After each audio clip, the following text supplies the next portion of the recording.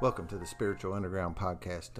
We're on location at Cape Coral, Florida this weekend, and going to do a little recording today with a special guest. We've visited some people and trying to see if we can get some more stories on our podcast from outside our general local area there in Louisville, Kentucky. Today we have Sherri with us. She's going to share her story today. She's from down here in the Cape Coral area. Is that correct? Yes, I've been down here since 1990. I'm originally from Virginia. Are you? Well, and we also have Robin sitting in with us today. We'll try three on the microphone today. Basically, we're here to listen to Sherri and have her tell us her story of recovery and how she came to this freedom we know, the spiritual awakening. So that's primary, but we are going to play around with little different formats once in a while and get some new voices on the microphone. So the way I usually like to start is just start with your sobriety date, and then if you want to go from there, you've spoke from the podium a number of times. You know the routine, and we'll start there. Right. Hi everyone. My name is Sherri, and I am an alcoholic. My sobriety date is June 25th, 2008. That is my second sobriety date. I had 6 years of recovery and relapsed, and we'll get into that in a few minutes. I do have a home group. I have a sponsor who has a sponsor who has a sponsor. Between myself, my sponsor, my grand sponsor, and my great-grand sponsor, we have about 93 years of sobriety together. Wow. Nice. So it's my home group is very solid in serious recovery. It's a 12-step, 12 and 12 study, closed meeting. So, all right. Growing up, I have a brother who's 16 months older than me. I had a very normal childhood, and what was normal for me was at 6 years old making my father's cocktails. Mm-hmm. Don't all 6-year-olds make cocktails? And don't all fathers have a gun and a bottle of booze under the seat of their vehicle? Of course. That was normal for me. My father, he was an absentee father. He was not around much. He shot pool and stayed out carousing, and the women just flocked around him. My mom was the glue that held us together, and she believed at the time that the family should stay together, until we were older. She regrets that belief today. Mm-hmm. However, that's where seeds of codependency were planted in me. I started accepting unacceptable behavior in my life. My first drunk was age 12. I was in the hospital. The doctor tells my mom, "Ma'am, your daughter's drunk." I did all kinds of other substances.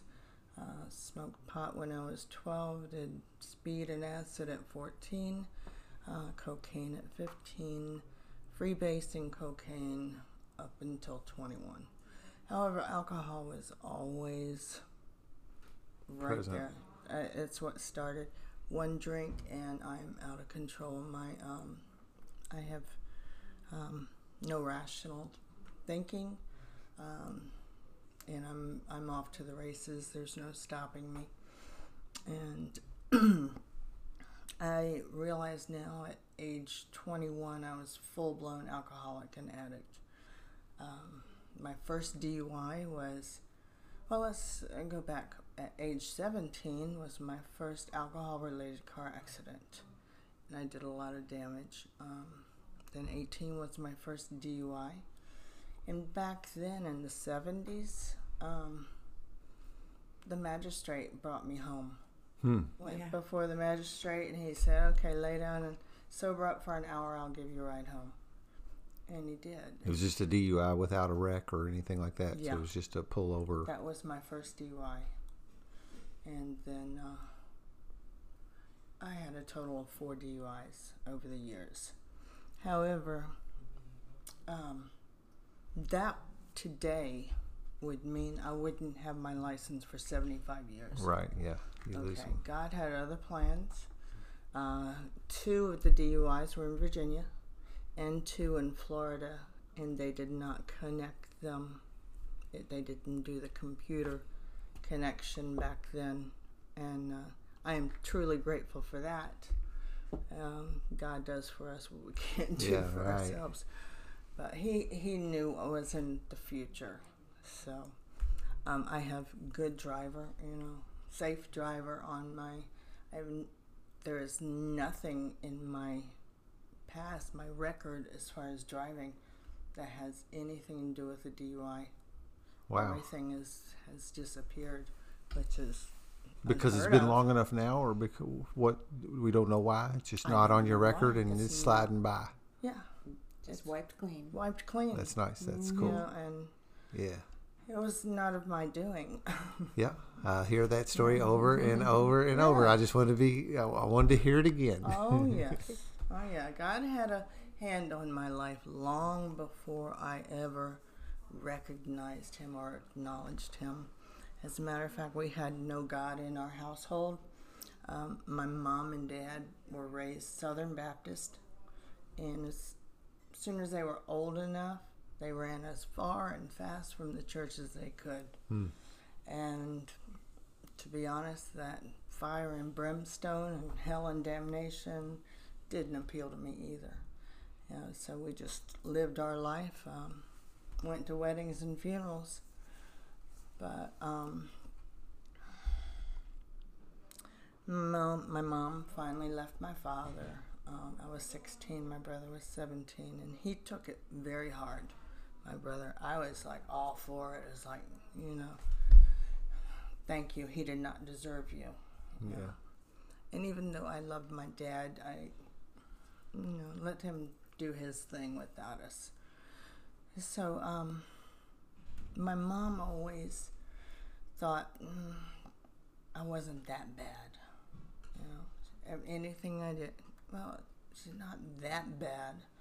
Well, I got really bad. I never have been married because my general opinion of men has been altered by my father's actions, and I've never met a faithful man. My dad had the trophy family without strings attached, and I started working in an upscale country club in Virginia, and I started dating all of the millionaire men, married or not. It was like, I'm just going to have my fun and send them on their way. I would never step over that boundary today, ever again. That's where my morals and values went in the toilet. One wife had my phone number just in case there was an emergency with the daughters. And that's so insane. she knew how to contact you in case. That's insane. Yeah, really. So,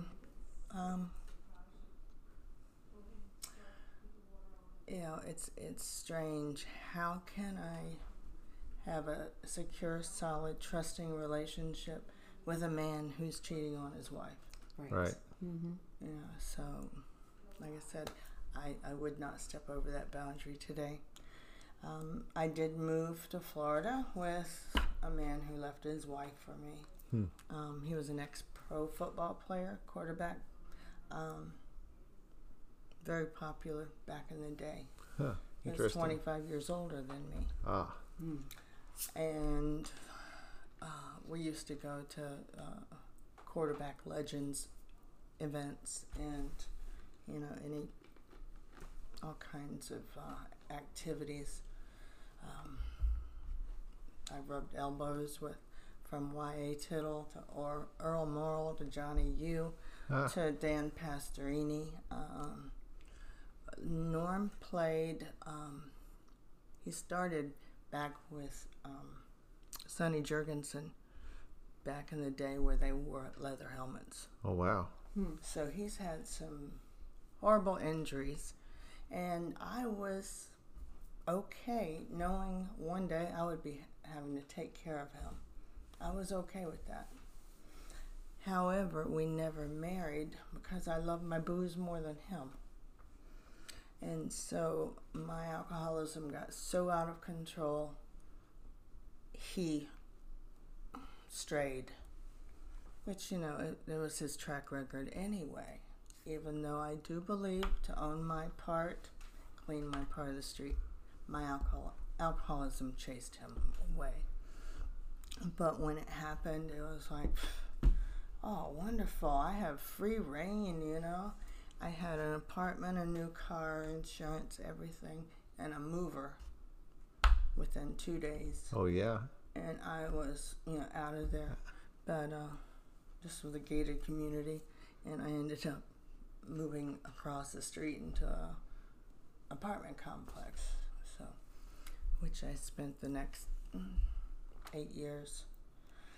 So he was history, and I was working at a country club in on Marco Island. Wonderful place. I had benefits, good money. I mean, you're talking making $300 a day, and I was trained in 6 different areas of the hotel and the resort, on the beach, the tiki, you name it. So wherever I was needed, I was doing cocaine at the time. So you got there fast. Yeah. Whatever needed to be done got done quickly. I made Employee of the Month after 2 months of being in this major resort, which is unheard of. And that was because I could go in at 5:30 in the morning and work till midnight and do it all over again. And when I first moved to Florida, it's like, my gosh, I've never met such lazy people in my life. Everyone was, you know, on retirement time. But I had very good work ethics. Never called in sick because I was on a mission. Money meant power, and it bought happiness.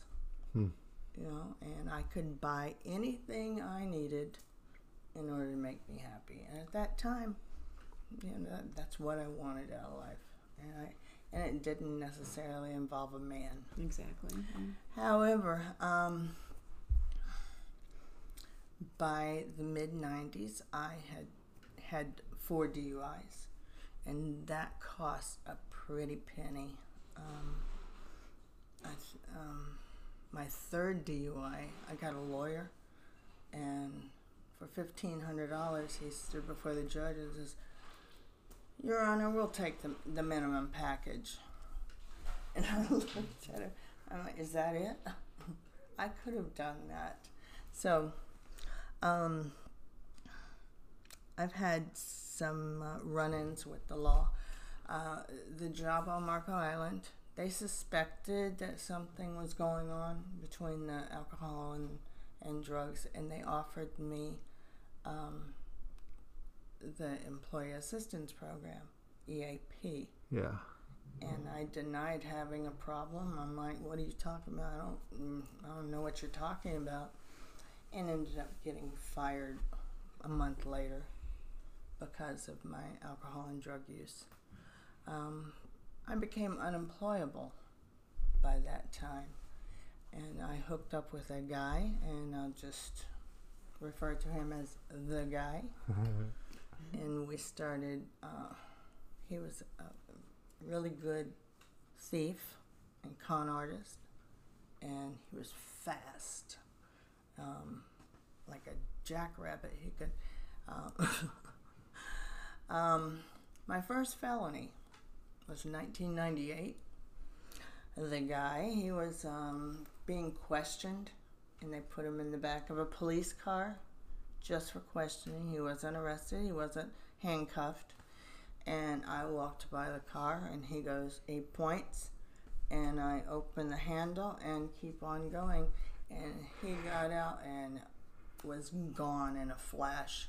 Well, police they don't like that. Much. Yeah. No, they don't. And there was no catching him. He got away, but a policeman came to my door and picked me up by my shirt, and I went airborne. Went straight to jail. I called my dad in Virginia because I knew my mom. I couldn't call her. And I said, yeah, it's not what you think. It's a mistake, you know. I'll fill you in later. And he bonded me out, which was $10,000 bond. I ended up taking off with the guy. And we both had warrants and bounty hunters after us. And we continued to do crimes to feed our drugs, alcohol, and drug addiction. Little Bonnie and Clyde. Yeah. I'm not, I'm kind of really ashamed of that today. Sure. However, it's my story. Right. We were on the run during the holidays. My mom didn't know if I was alive or dead. When alcohol and drugs are involved in a relationship, physical, emotional, mental, and sexual abuse are inevitable. He became very abusive. He tackled me and cracked my tailbone.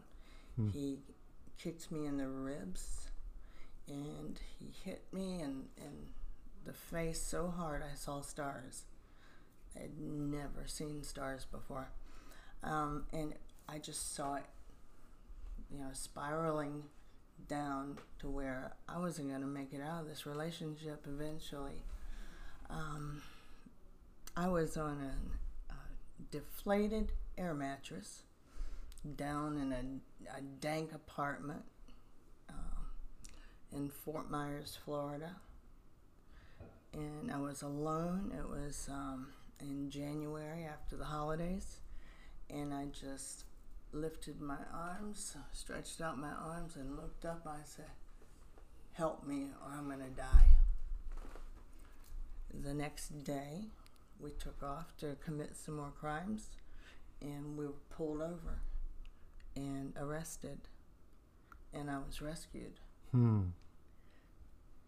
When I got to jail, I called my mom, and I said, it's over. I'm safe. I had no idea what I was looking at as far as time. However, I knew I was going to be okay. I said, something or someone out there was looking after me, keeping me from dying. And it changed my attitude about God. He is a gentleman, and he's patient, and he waited for me to cry out to him. And I started my attitude, and I started getting involved in the jail. I think I did about 9 months that time. You spent 9 months in jail for that. Yeah. Yeah, because of the different charges. When I got out, I was on the straight and narrow. I did not go back into the food and beverage business, food and bars. I started working at this department store, and at the time it was a quickie application they took. It was for the holidays, and I fit right in, and I'd never done retail or anything, but I was doing great. I had lost my license because of my DUIs, and so I had an apartment, and I could walk to work, which was about a quarter of a mile. After about a month, the manager approached me with an envelope and said, we went ahead and did an extensive background for your application, and you are a liability. So we have to let you go. I left there with my tail tucked between my legs. My disease, I had money in my pocket. My disease was right there on my shoulder, and saying, see, you're a piece of crap. No one wants you. You may as well use. Yeah. And I fought it. went home. I was crushed. You know, I was my first sincere, attempt at being sober. I got on the phone to a local treatment facility and spoke with a counselor. The next day, because of my age, I was 35 years old, 36 years old. I was signed up for a program at the local college called Fresh Start for Women. And it taught women how to get back into society. I'd never heard of this program before. Anyway, I completed that, and that was my foot in the door going back to school. I was passionate about recovery and decided to be a drug and alcohol counselor. I got a job at that local treatment center where the counselor was on the phone with me. And I became a counselor there, and I loved my position. I loved the clients. I was known as the counselor who cared. The establishment just wanted to herd them in, herd them out. You know, it was a business because, the percentage of success is very low. Very low. However, the few success stories are priceless. Right. I've seen a lot of death, and I've seen families restored. So you get a little bit of everything. However, I was really emotionally involved. It seemed like I wanted their recovery more than they did. Yeah. And that doesn't work. And I was a workaholic. I was working 60 hours a week with being paid only 40. Seems to be another common denominator with us. Oh, yeah. I stopped going to meetings because I was busy. I had to be at work. I had to be there. I was responsible. Stopped calling my sponsor. Stopped working the steps. And it was just a matter of time before my world came crashing in. And I had gone to a retreat and got home about 11 o'clock in the evening and found my cat, my pride and joy, he was like my child, unexpectedly dead. Oh, wow. And I can't describe the pain. I never liked cats, and I rescued this one, and I could ride him on my bike, and the basket would go, let's go to Uncle Jose's house, and he was I trained him just like a dog, and he was super smart. Had him in a commercial one time. Really? Anyway, I found him, and I was crushed. I didn't reach out to anyone. Didn't let anyone know what I was going through. And that is where I relapsed mentally. And I started acting out sexually after being celibate for 8 years. And anything to try to kill the pain, but it didn't work. I graduated with my 3rd degree in May of 2006. And within a week, I was in full-blown addiction and alcoholism again. And my disease picked up exactly where I left off in 1998. I started living a double life. I was still a counselor. I was still involved in the church. I had a halfway house at this time. Living a life of lies is the hardest thing I've ever done. Just exhausting, right? Double life is brutal. Mm-hmm. And I just thank God I didn't take anyone down with me. I got fired from the treatment center because they suspected something and I denied it. That's what I was going to ask. How did that come about? Yeah, they suspected.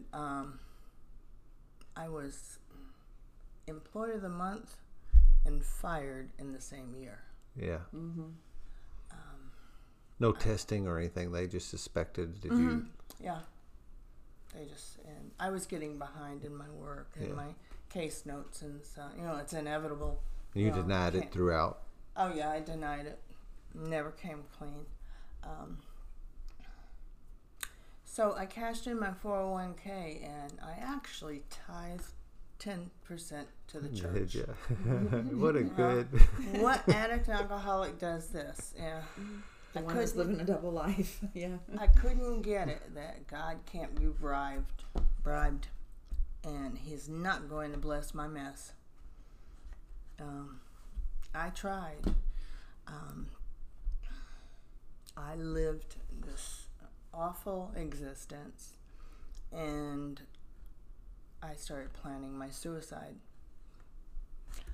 I was going to take my mom for Mother's Day to a local Cultural Park Theater for Singing in the Rain, and I was supposed to pick her up, and after the show, go back to her house, tell her I need to use her bathroom, get her gun, go back to my place, and end it all. I made that plan. It was solid, and it was ready to go. I was so miserable. Even though I knew where recovery was, where AA was, I had tunnel vision. I was still in the depths of despair and depths of hell. God had other plans. My car wouldn't start. How about that? I never had a problem with that car ever, and the part I needed was $8. So, ended up, that idea went out the window. I did have another sponsor whom I got very honest with and told her the entire ordeal. And I just couldn't shake it finally. I just said, "Set me free, Lord." I screamed it. I was driving down the road. And He did. He released me from that bondage. It was a personal prison. Yeah. It was horrible. I got clean and sober. Went back into the church and AA, and I was petrified. My disease was telling me, "Oh, they don't want you back. What are you doing?" Well, I went against the grain and shoved that fear aside, because I lived in fear. Walked in, and I was welcomed back with open arms. The church, AA, Celebrate Recovery, everything I was involved in before.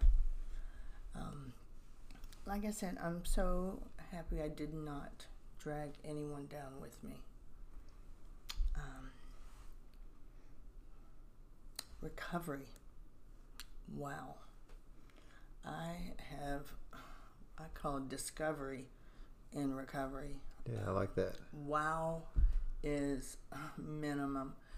Just my motives are pure now. The road to nowhere is paved with good intentions. Right. My motives are pure. If clean and sober, I wouldn't take sweet and low from anyone. Under the influence is a different story. I've learned I can't do this alone. You've seen a herd of animals grazing, and you see this one lone animal grazing alone. That's the one the enemy preys on. So I get in the herd. I have a disease that tells me I don't have a disease. Right. And this is my medicine. It's in remission now. And if I continue to work with my sponsor, work with others, service work, and share what's going on in my life. I do a lot of service work today. I sponsor. I'm very active in my home group. There was an intergroup. It's a little AA store in Fort Myers. I volunteer there. I'm on the 12-step call list. They could call me anytime, day or night. Fantastic. And I could go and pick someone up.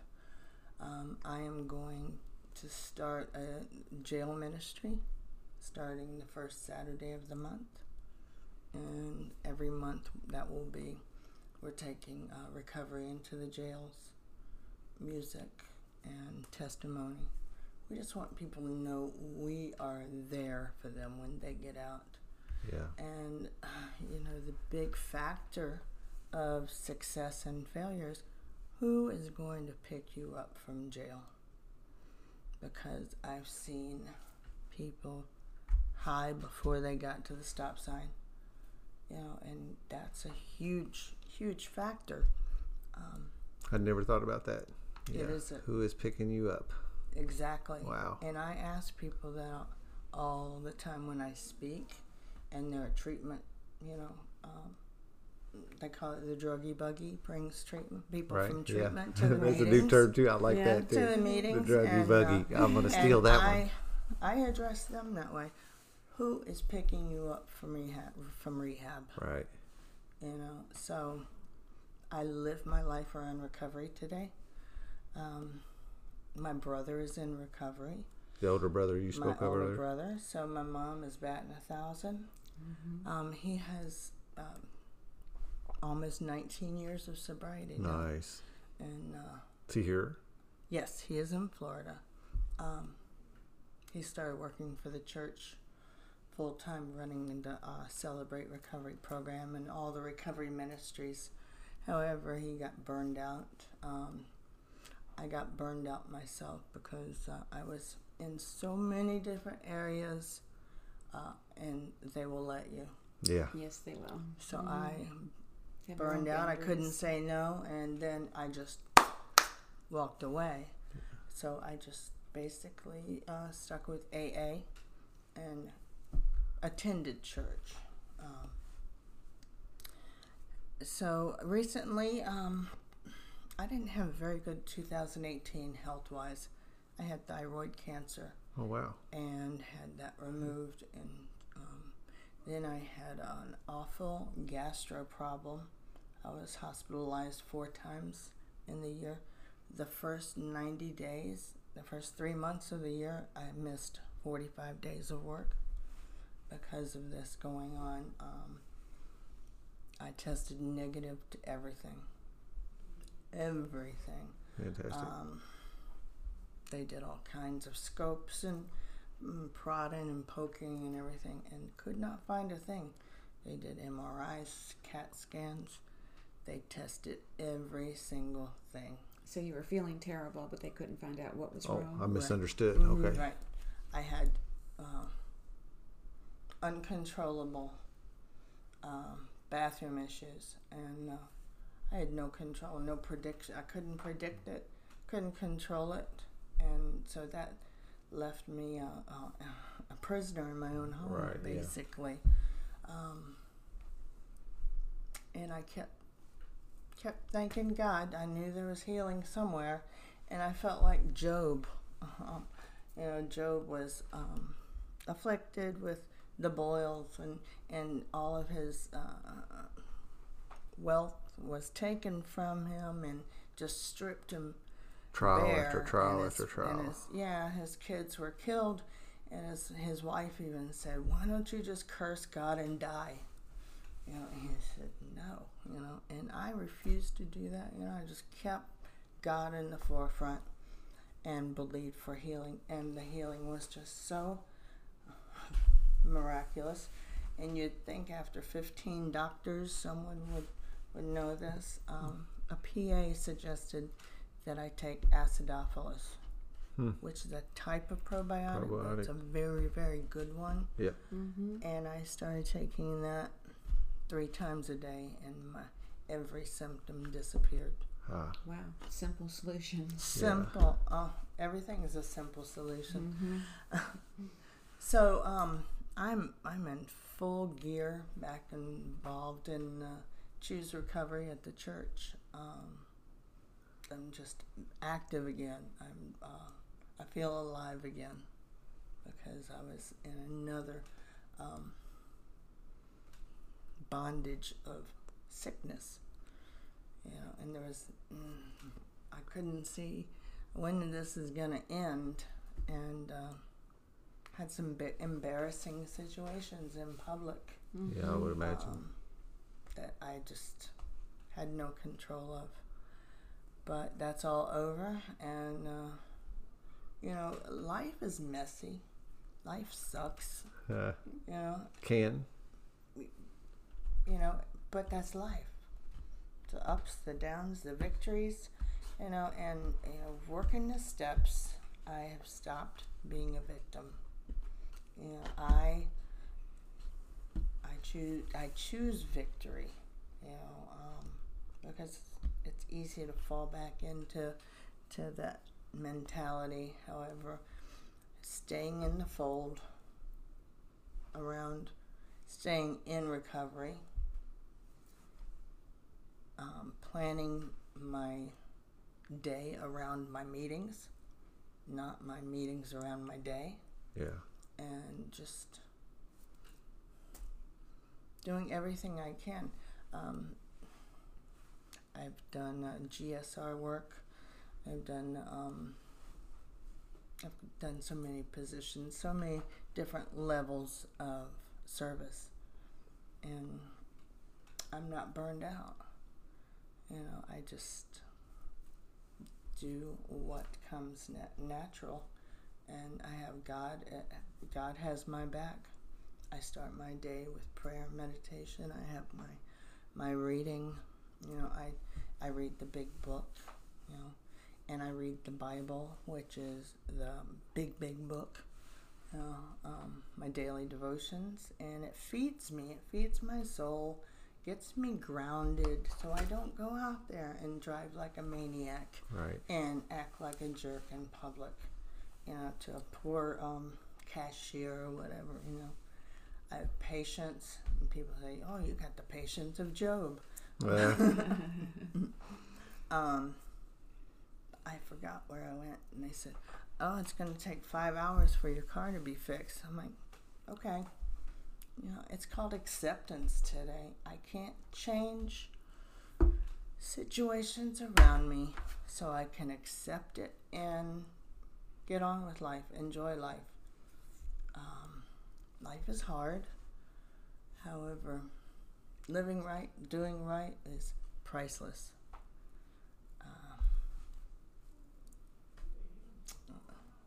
I've changed everything. You have to change your people, places, things, your playground, your playmates. I listen to only Christian music today. I've turned the channel back in 2000, and I haven't changed the channel yet. My old music, is kind of a trigger, and the words of the upbeat Christian music, one of my favorite songs is, "Your world's not falling apart, it's falling into place." Yeah. Nice. My old music, which was a trigger, such as Judas Priest. Yeah. Breaking the law, breaking the law. Right. Yeah. Yeah. So one of my old favorites. Yeah, I took that literally. A lot can be said for what you bring into your life.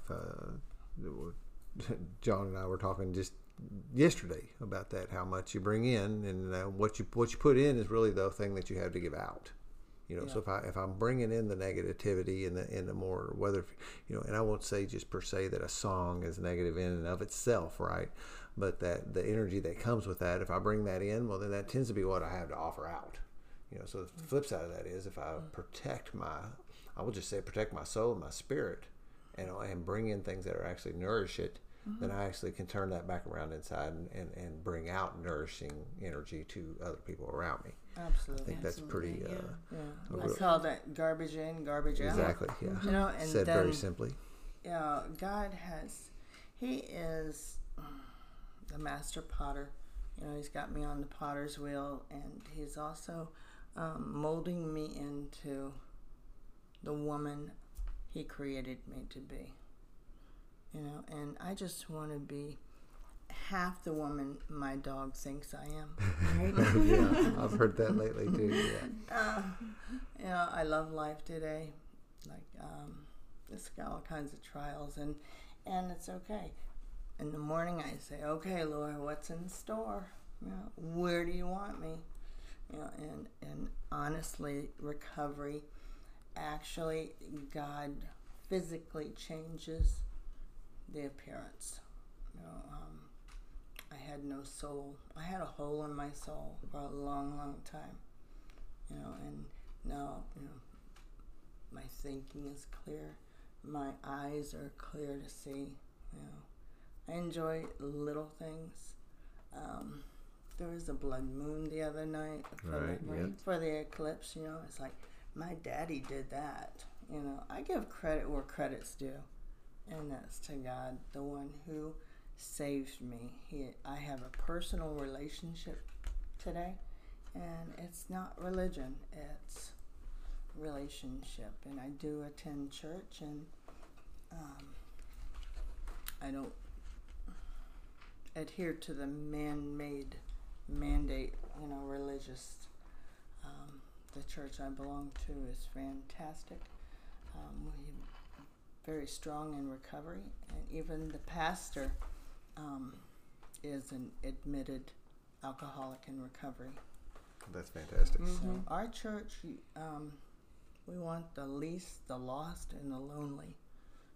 You know, it's a church for people no one else wants.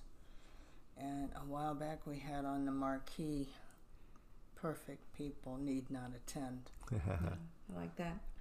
So life is messy, and where do you want me, God, to help clean it up?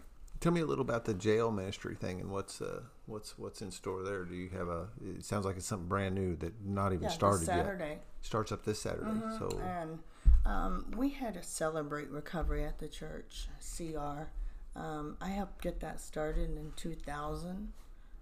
We kicked off in 2001. And we started... I had no idea it was around that long ago. Oh, yeah. No doubt it. I just was unaware. It's something new to or it appears to be relatively new to our region.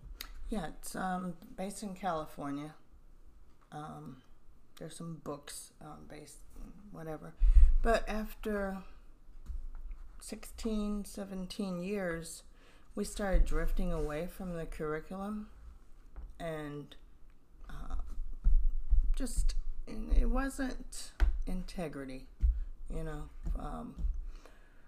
We weren't using the same books and literature and whatnot, and so we decided, because of integrity, to go ahead and change the name and change the curriculum to Choose Recovery. So has the same program been going on all this time, and you're just changing it up a little bit Yes. to make it more conducive? Yeah, making it more welcoming. It's the new jail ministry. We're taking the band into the church, so that's gonna get the guy. This is only for the guys. The band from church into Yes. the jail. The band from Choose Recovery. We have From Choose Recovery. awesome music, and we're gonna take the band and take testimonies. You know, what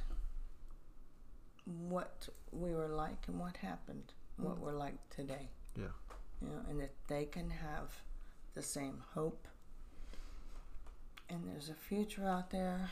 I believe God has a plan for each one of us. We have gifts that we can share our gifts in different areas. And I kept thinking, what is God's will for me? What is God's will for me? I'm reading all the time, you know, what is God's will? And one of my books says, Meet the Need. I said, darn, it's that simple. You know, here I was like waiting for this big elaborate, something elaborate that God was going to do in my life. It's just meet the need. And every now and then, 3 of my readings will be on that same topic. You know, everything applies to my life and my day. And I have found that joy is not an emotion, it's a fruit. It's something I bear by working in recovery and living the life of recovery. It's a result I really of like the that. actions that Result. you take. Yeah. It's a fruit, I like that. is what I call. As people think, it's an emotion. Oh, I've got joy, and God, it's as if He picked me up and dusted me off, and said, "Let's start you over here, and see how you do." And that's exactly what I needed, and He knew I could handle whatever came my way.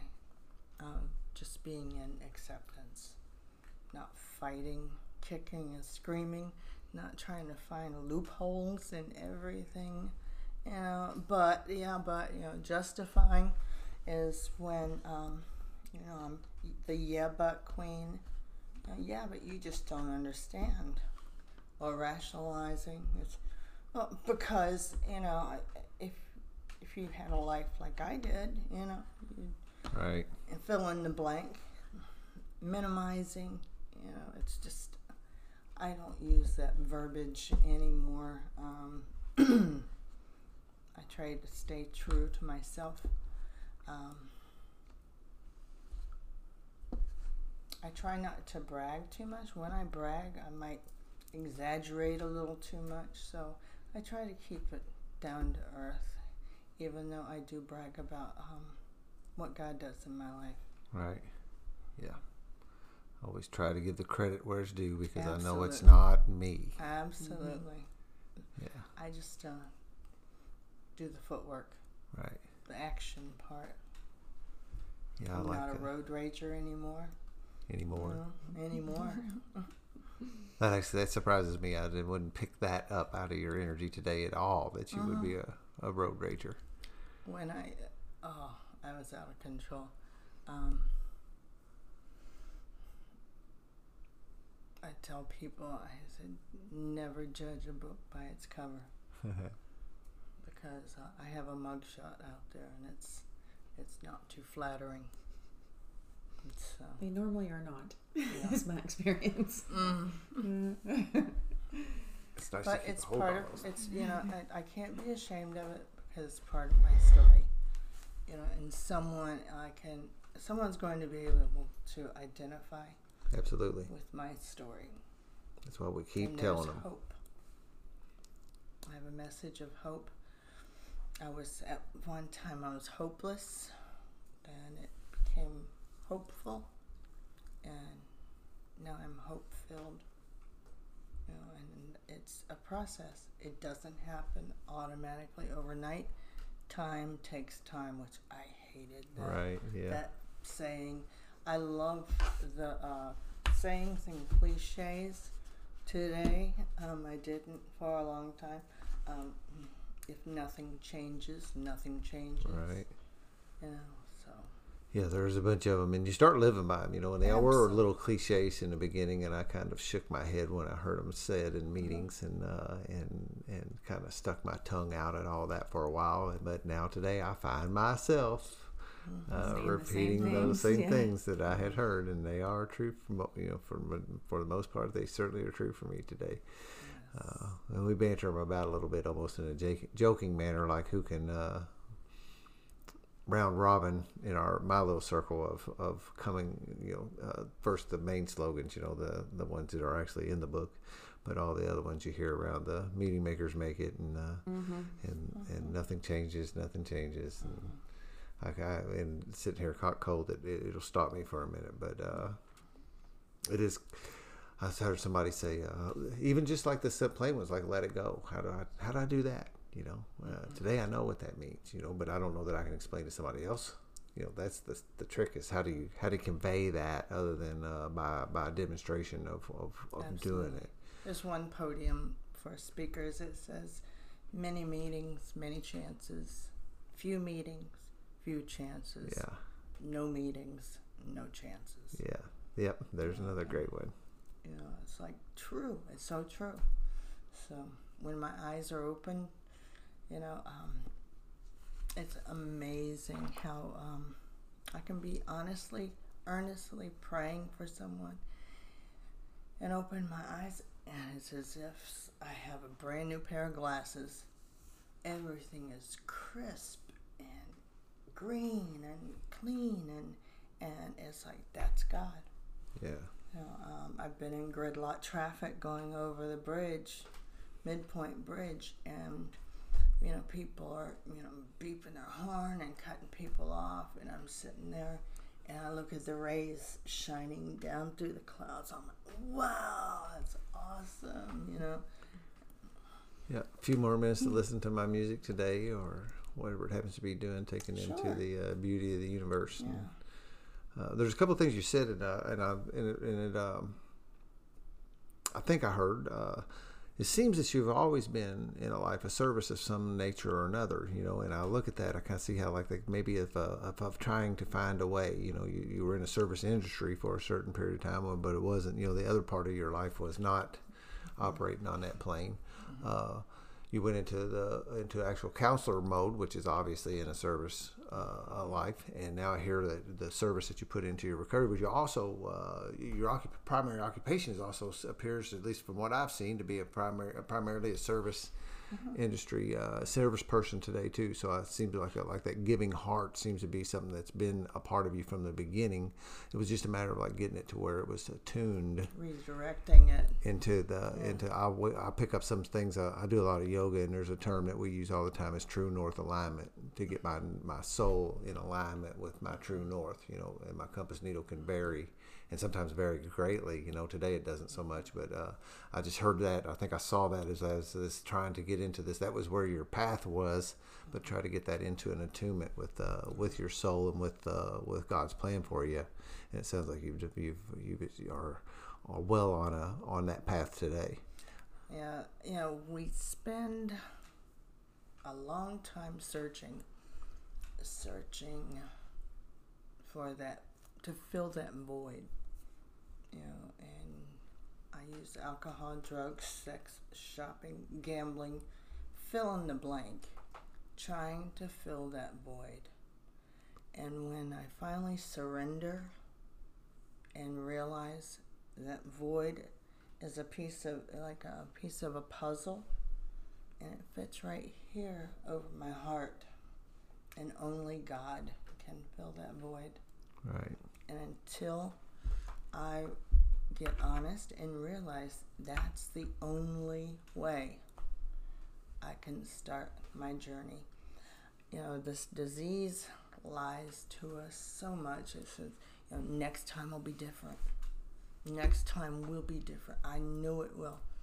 And it's not. You know, it's a progressive disease, and it just gets worse. But we are clinging on to that thought, oh, next time it's going to be different. Yeah, if I ever get that bad, is another lie. You know, I'm not hurting anybody but myself. Yeah.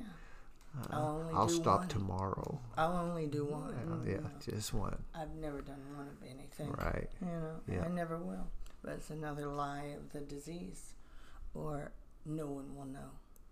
Yeah, there's another good one. Yeah. Nobody will know. Yeah. Well. Yeah, we really don't. I found that I really don't get away with anything ultimately. There's no escaping that. You know, I like to think that I can slide by this time. Mm-hmm. That's not been my experience, but my disease will tell me that for sure. Mm-hmm. Well, today I have an audience of one. I like that. The Lord, my Savior, Jesus Christ. I am not ashamed. Yeah. And whatever He has in store, He'll put me in that place. He has put me in so many different places. You know, integrity I love, which is honesty that cannot be seen. Yeah. Mm-hmm. What are you doing when people aren't looking? Mm-hmm. Mm-hmm. Yeah. Mm-hmm. I love it.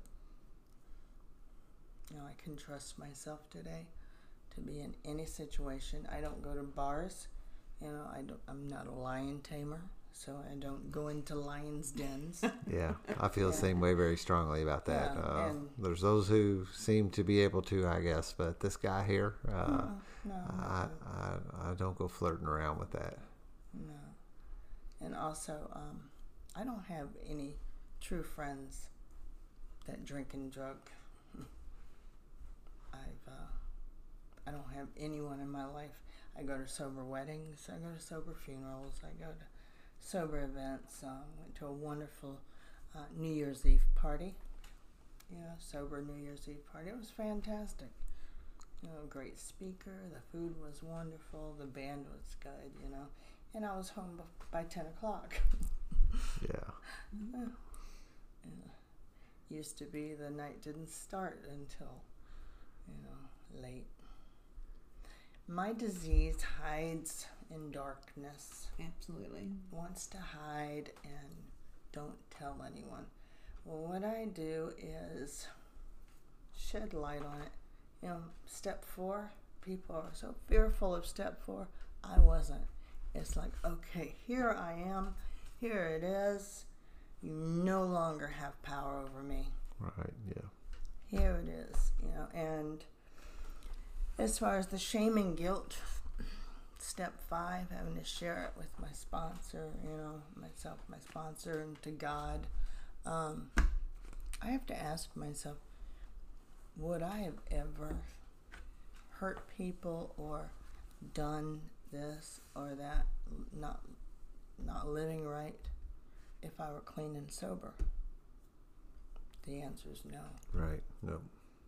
And that's Someone how else was driving that car. Dan talks a lot about that. Yeah, Mm-hmm. I have some a particular speaker has shared this way of it's like a parasite that has hijacked my operating system. That's what the disease is, and it's got me, and it thinks like at some level it's got the joystick called Dan, and it's driving really. I think I'm driving, but really I'm not. And that's really that's really like that's the insidiousness of that parasite, is that it's got me thinking that I'm it. That this is that we are one, and that's where that really becomes, because we become invested in that. That and then time and time again I can make that, especially with loved ones who don't understand why their person is doing what they're doing. They think that they're choosing to do this, and I think that parasite theory, and there actually is some we can go there, but there's actually some proof in nature of some real parasites that actually do hijack certain toxoplasmosis that gets in cats. It's one of them. It only complete its life cycle in the stomach of a cat, but it is only found in the brains of a rodent like a mouse or a rat. And it will take that rat and make that rat not fearful of a feline anymore when it takes over, so that it can make its way into the life cycle, into that cat's belly in order to complete its life cycle. There's a couple other examples I have. That's the way I look at this disease too. When we say in here that once it's dead, it'll settle for us drunk, right? That's another one of the things we hear, and that is it's wanting to kill us. It really is. That's its goal. That's its goal, and that's this parasite's goal, is to get in and hijack my operating system and take me there. I've been able to make some breakthroughs with that metaphor with other people, and how that especially with loved ones, like I said, that don't understand why their loved one is doing such destructive things, just bent on chaos. It's a shame. Family members, they personalize everything, right, and think, why is she doing this to me? And I've had to teach my mom about addiction, and just let her know that it had nothing to do with her. It was my choice, and I made the choice to live in addiction and alcoholism. And today I choose not to. However, one of anything, and I lose the power to choose. Right. I'm done, and it's a shame. I've seen a lot of relapse with people who have 20 or 30 years. Yeah.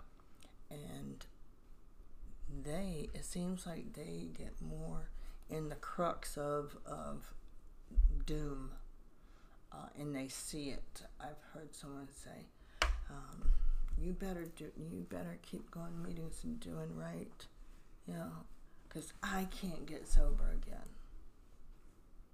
And you think, wow, they had 30 some odd years. What has happened? And this disease, what did you call it? Parasite. Yeah, it's an insidious disease that wants us all dead. Yep. Yeah, I choose life today. Well, yeah. I love waking up in the morning. Physically, I don't leap out of bed anymore. I leap out of bed and But spiritually. Spiritually, I leap, yes. Yeah. I'm on fire. Yeah. I always like to say, I'm honestly, I can say today, I'm having a blast in recovery. The things that I get to do today. And one of them is sitting here doing this right here. What I've ever thought that I was going to get to be able to sit with people, listen to their story, put it on tape, and broadcast it to anybody in the world that wants to hear it. I celebrated 4 years the other day. That's a lot in a short amount of time, and it just continues to be beyond my understanding, really, of what I'm getting. That's another change in my language, that I get to do these things. I really try not to ever say. I'm really quick on the trigger if somebody says they have to do something. To correct them. The things that I get to do in my recovery today are just simply amazing, and I hear the story over and over again. I also hear a similar kind of it's interesting to do this in this voice. I listen to a lot of speaker tapes, and I listen to a lot of I go to some speaker meetings. I don't go to a lot of speaker meetings, but to listen with the ear that I've gotten with this recording part of listening to the similarities, it's really hit me of the story of the same, of a very parallel track, and it seems like everybody I've sat down with to date so far has started off with the thing about like that, this what they perceived as this normal childhood, but then when I hear them say, you joked about it, right? That it really wasn't. It's normal, but it was normal to you. How that's part of the normalizing the usage from early on seems to be something that I've noticed, is that people get where if it's normal around you growing up, well, just it's so easy just to make it a normal part of your life as you walk down the path. There was no danger sign raised up. It's almost not fair in a way, and I'm trying to do a little different with my children, to where I raise up a warning sign to say, because I have alcoholism in my family, and nobody warned me, right? It's all over. I hear it time and time again, but we just. We don't talk about Uncle Larry. We don't talk about Dad's thing. Exactly. We don't, we keep all that hush-hush. And instead of bringing an awareness up to go, to talk to my kids and say, look, there's a really good chance, there's almost zero chance you're going to escape an opportunity to try these substances. Well, the thing is, it's like a Russian roulette almost. Whether you're going to have to make some choices of whether if you're going to go down this path and know. Robin had asked me today what my kids know about my story, and my answer was everything. I have been an open book with them as far as what the drugs and alcohol did to me. Transparent. And so that they can be armed. What we say in there, somebody armed with the facts about themselves can get with another person. That's part of